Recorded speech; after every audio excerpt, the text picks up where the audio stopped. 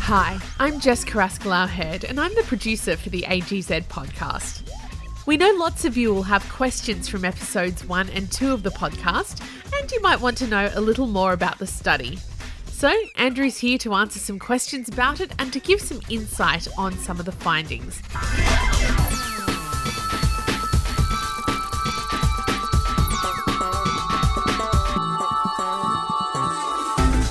Andrew, the first 2 episodes of this podcast are based on the Australia's Generation Z or AGZ study. Can you please tell me a little about that research project? Sure, thanks Jess. So it is based on the AGZ study, which stands for Australia's Generation Z.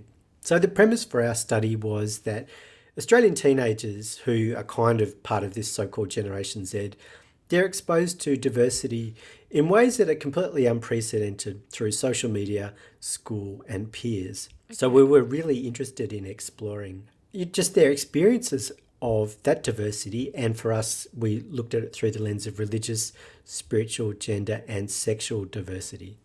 Okay, and what are the top line findings? Okay, the top line findings. So if we were paying attention to religious, cultural, sexual and gender identity, these were the kinds of main things that we found. So we found that about half of all Australia's teenagers don't identify with a religion, which we unpacked in episode 1. We found that almost every single teenager in Australia thinks that having religious diversity makes Australia a better place to live. We found that about 3/4 of Australian teenagers have positive attitudes towards Islam, Buddhism and Hinduism. We found that 8 out of 10 teenagers support marriage equality, and about 9 out of 10 Australian teenagers think that secondary school students should have the right to learn about LGBTQI people as part of their schooling. So were there any surprises in the findings? I think the thing that surprised me the most was how open and tolerant teenagers are in regards to all kinds of diversity, and I probably expected, based on previous studies, that a greater proportion would be not that well disposed to, say, some religious minorities like Muslims, but that's not the case. And I think it's just simply because teenagers living in their everyday worlds, so just diversity is much more common. It's a normal experience for them. And so they're perhaps not as loaded up with prejudice as older cohorts. What was your methodology when you were conducting the study? Sure. So the methodology, it had 3 parts. The first was we conducted 11 focus groups in 3 states with students who were in years 9 and 10. We can't say which states they were, but they were spread right across Australia, and we spoke to a total of 94 students in those 11 focus groups. Then we had a nationally representative telephone survey of 1,200 people who were aged between 13 and 18. And that's kind of a comprehensive survey, and it's representative of teenagers in Australia. And then we finished with 30 in-depth follow-up interviews with some survey participants just to dig a little bit deeper into some of the things that we're hearing from our national survey. That's really interesting. So a really incredibly wide range of people that you managed to get hold of. Yeah, absolutely. I think that, we, particularly with the focus groups, we tried to select students who lived in rural and regional areas and who went to different kinds of schools and represented a different range of religious and non-religious perspectives. So a real everyday sense of what it's like for teenagers. And then, of course, because the survey's nationally representative, you are able to capture all of that diversity in the survey sample. Were there any surprises from, say, different groups in the focus group? So if they were from a particular regional background or that kind of thing, were there any surprises in the results? No, not especially. One of the interesting things, we travelled to far-flung parts of Australia to talk to teenagers in regional areas, and in some ways they still had significant experience of diversity and were well informed about the same kinds of issues that teens in the cities were. I think that's got a lot to do with just how interconnected younger generations are by dint of social media. Absolutely, and a contrast from their sort of older people in society from when they were teenagers. That's right, when Australia was much more monocultural and far less diverse. And also far less diverse and also quite isolated from the world, I would say. Yeah. If you were in a remote or regional part of Western Australia in the 1950s, it would be a world away from Perth, let alone Sydney or Melbourne. And so in a way, the world is metaphorically contracted, and teenagers are so adept at the tools that kind of bring each other together. So I'm not surprised by that finding. One of the things you did in the AGZ study was to develop a model of teen worldviews. So what is that? How did you achieve that? Yeah, so we were interested in kind of the ways in which teenagers kind of understand the world, and often studies of teenagers and the way they look at the world looks at, say, what they believe in and what they don't believe in. And particularly studies overseas have kind of really led the way by how religious or not teenagers are. And that was obviously a question of interest to us, but we kind of made it a bit more expansive. And so what we did was create a model of what we call 6 worldview types. And that's basically the ways in which young people experience, understand the world, what they believe in, what they don't believe in, some of the practices that they engage in, whether that's religious, spiritual, or something else. And so we took all of the survey responses and came up with this particular model. And I did some statistical analysis that I won't kind of go into a great detail now. Once the computer kind of did all the analysis and spat out what we described as our 6 worldview types. And so we kind of alluded to that a little bit in episode 1 and episode 2 of the podcast. But we discovered that about 17% of teenagers are what we call religiously committed, and that name sort of explains itself. And we looked at those sorts of teenagers in episode 1. They're ones who got regular religious practice in their lives. So that's almost 1 in 5. Yeah, 1 in 5, which, as we said in that first episode, that's less than teenagers of previous generations. So religious commitment's on the decline. Then there's a bigger group who've kind of got a tendency towards being a little bit religious. We call these teens nominally religious teens. That's about 20% of teenagers. And they're, the best way to think of them is like someone who goes to a Catholic school, maybe believes in God, and maybe goes to Mass once or twice a year, but doesn't kind of have much of a personal faith. So going to Mass for Christmas or Easter, for example. Yeah, and that's often because parents or guardians are dragging them along. And, they may lose that faith, or it might just be a cultural identity. And that applies to Anglicans a little bit as well. In episode 2, we talked a little bit about spirituality, and we kind of found 2 kinds of groups of teens who are interested in spirituality. One group is what we called spiritual but not religious.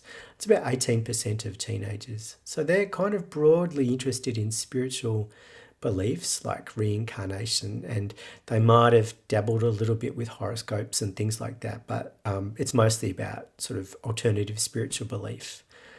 And then related to them is a group we called seekers, which is about 8% of teenagers. And they kind of have a foundation in religion, whether they're kind of raised Christian or Muslim or Buddhist, but they're also interested in some of these alternative ways of being spiritual as well.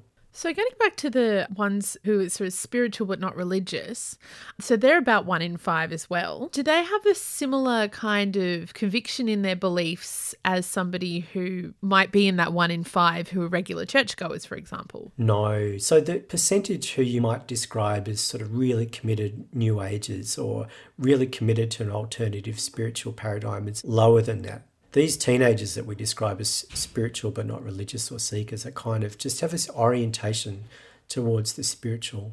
They kind of closed the door on organised religion, but they haven't closed the door on sort of issues to do with transcendence or belief. And that's quite different to the last 2 groups which we looked at. So the single biggest group of teenagers in Australia are a group that we call this-worldly, and that's almost 1 in 5 teenagers. And by this worldly, they have no spiritual belief, no religious belief. They never go to church or mosque or a temple, and they have no interest in kind of reincarnation. So they're totally what we might understand to be humanist or secular. Would you say most teenagers in Australia tend towards being religious, spiritual, or pretty much secular? I mean, that's 1 in 5 who you say are this worldly, which implies secular. Yeah, it's rather than saying that Australian teenagers tend towards one thing or another, it's kind of really better to understand them as sort of falling into one of these 6 types. And so in a way, like this worldly teenagers are as different to the religiously committed as they are to sort of spiritual or nominally religious teenagers. And so, we think it's better to not see it as either or, but, a different kind of so-called tribes, I suppose, in the population. That's interesting, just because I think there's quite a big idea out there that, in fact, most young people really aren't religious at all in any way. Yeah, so I suppose if you add the nominally religious and the religiously committed groups together, you're getting about a third who tip towards religion. But then you've got, this group that tips towards spirituality. And then we had a group, the last group, that we called indifferent, and that's about 15% of teenagers. And it's like maybe we would describe them in a different age as being agnostic. So if you ask them about any of these things, they're not committed to a strong secular point of view, but they're also not committed to a religious perspective or a spiritual perspective.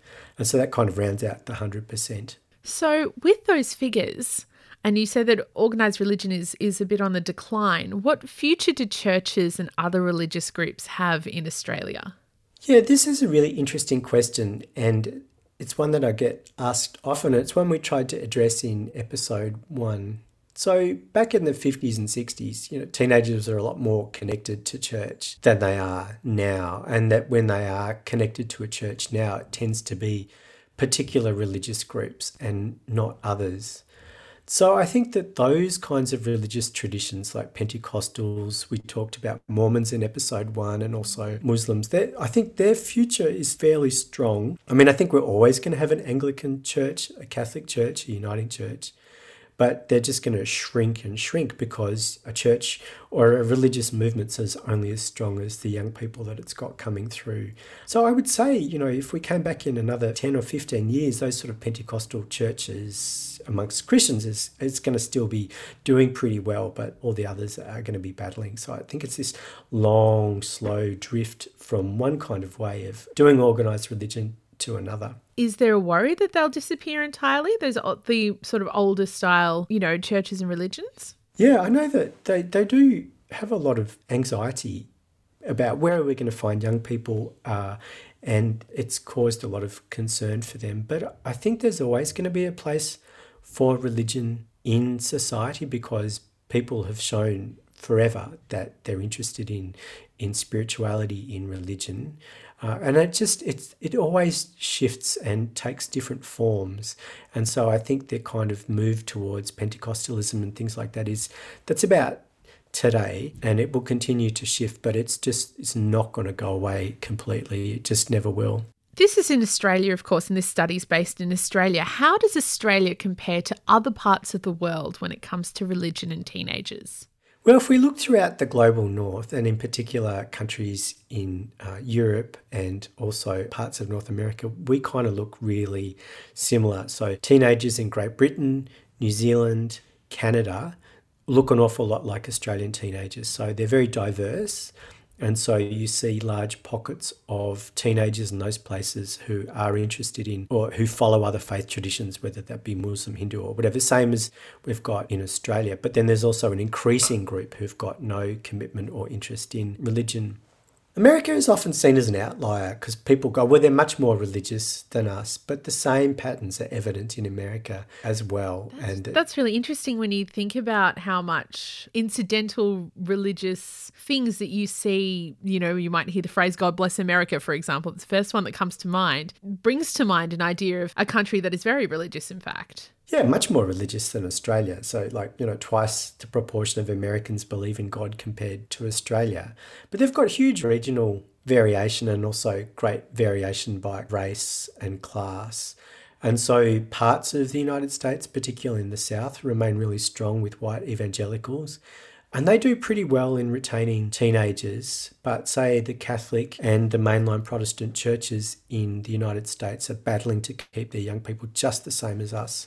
And Pentecostals do pretty well in the United States as well, and they've got their fair share of young people, but that's not uniform across the country. And so just generally the global pattern or the pattern in the global north of teenagers just not being that interested in religion is pretty true in a number of places. Do you have any statistics about other places? In terms of, say, you've got your more Western, your US, your Britain, your Canada. Yeah. What about other places with different sort of cultural... Yeah, no, I know what you mean. Like, so if you look in the global south, religion's a completely different story. In 2012, I had the chance to live in Papua New Guinea for half the year, and we lived in a town in the highlands, and religion it was just everywhere. There was prayer before the start of my daughter's karate lessons. You go to the supermarket in town, they'll be playing gospel music. Anyone who could get a flatbed truck and a loudspeaker would set up like a new kind of church in the market. And you walk around town on a Saturday and Sunday and all the Pentecostal preachers would just be screaming into their sound systems. And religion in Papua New Guinea, in a place like that, is strong amongst young and old alike. And that's the case throughout sub-Saharan Africa and also in Latin America. Again, in those places, the religious traditions that are doing well are like Pentecostals, and not so much in sub-Saharan Africa and Latin America. Muslims aren't particularly strong, but in parts of the world, South Asia, there's a strong movement of strong commitment to Islam. Absolutely. Should anything about religion be taught at school? It's a bit of a contentious question, actually. Yeah, this was something that we were interested in exploring about what young people get taught about religion in schools now and what they should be taught. So if you go to a private school, whether that's in the Catholic system or the independent private system, there's a pretty good chance, particularly in the Catholic system, you'll get taught stuff to do with the Catholic faith. Whereas if you go to a government school at secondary school, you can't have any religious education. That is, you can't be taught about a particular faith tradition. You can be taught about religion, but you can't be taught religion in a proselytizing kind of way. And we were curious to discover whether if you are taught about religion, does that improve your attitude to people who are not religious or people who follow a different religious tradition to your own? And we were kind of surprised to discover it does make a little bit of difference. And so if you've had some exposure to general religious education at school, you're more likely to display positive attitudes to, say, Muslims, Hindus, Buddhists, Christians, and so on, than, say, if you've had none of that kind of education. And the study also explored issues beyond religion, including questions about gender and sexuality. So what did you find there? Yeah, so we asked a number of questions about this, and we were kind of interested in the ways in which attitudes towards gender and sexuality might intersect with attitudes towards religion, and also just generally how teenagers felt about some of these issues. We had the chance to do our survey at about the same time as Australian adults were doing the marriage equality postal vote. 62% of Australian adults who voted there said they support marriage equality, and teenagers in Australia, it was 83% said yes. So it's like a much higher proportion of teenagers support marriage equality, which kind of generally reflects their attitudes towards sexual and gender diversity, and they're much more open to it. We're interested too to ask them about, whether these things should be taught at school, and, an incredible proportion, like 9 out of 10 teenagers said secondary school students should have the right to learn about LGBTQI people.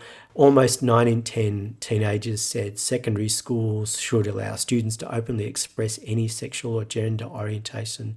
And that kind of theme of openness and acceptance just kind of really characterises contemporary Australian teenagers. Just generally, teenagers are much more open to, they're much more tolerant of religious diversity, they're much more tolerant of gender and sexual diversity. I just think they've come of age in a world in which they just don't see these things as being a big deal. Now, in episode 2, you and I did a Ouija board demonstration. Yes, we did. And we'll probably get lots of questions, or you'll probably get lots of questions about whether that was faked or not. Let's have a chat about it because, we did it by the book, as I would put it. So it didn't feel like we were purposely moving the planchette. Can you explain a little bit about how that works? Yeah, so I talked in sort of the prelude to that episode, like, if you ask someone who believes in the spirit power of a Ouija board, then they'll think that it's the spirits moving it. And then there's a more kind of prosaic scientific explanation, which is called idiomatic motion. And that, in short, is that kind of involuntary physical reactions we have to particular stimuli. So if you see a really sad film, despite your best effort to perhaps not cry, you may have tears rolling down your face, because that's just a kind of emotional reaction that you can't necessarily control. And it's the same with idiomatic motion. It's like if you have some great desire for something to be manifested, then somehow or other your body will make these kind of invisible movements. And so if you truly believe that you're contacting the spirit world and you put your fingers on the planchette, it can, and it does, move. That's the scientific explanation. And obviously, there's the spiritual explanation. But, it definitely moved. And for me, that was idiomatic motion. Yeah, it was really interesting, because I think both of us are, reasonably skeptical about the spiritual side of that, but it moved for us anyway, despite the skepticism. Yeah, absolutely. And it was not faked. Like in the audio recording, you can hear the planchette, moving across the board. And I was a little bit surprised, because sometimes my head is so full of head knowledge about this stuff that I can't actually get the thing to work. But maybe it was just the studio, just the disposition. We'd been chatting about that opera singer who died, and then suddenly it wasn't overthought. It just kind of happened. That's really interesting. So how do we find out more about the AGZ study? Okay, so if you look in the show notes, we've got a link to a report that is about 20 pages and just summarises in a kind of really digestible way. We've also got a book that is published by Bloomsbury in early 2021, and it's called Freedoms, Faiths and Futures, Teenage Australians on Religion, Sexuality and Diversity. And that's written by myself and my fellow team members for this project. Fantastic. Andrew, thank you so much for giving us just a little bit more about the study, and we'll be sure to look it up. Thank you very much. Thanks so much, Jess.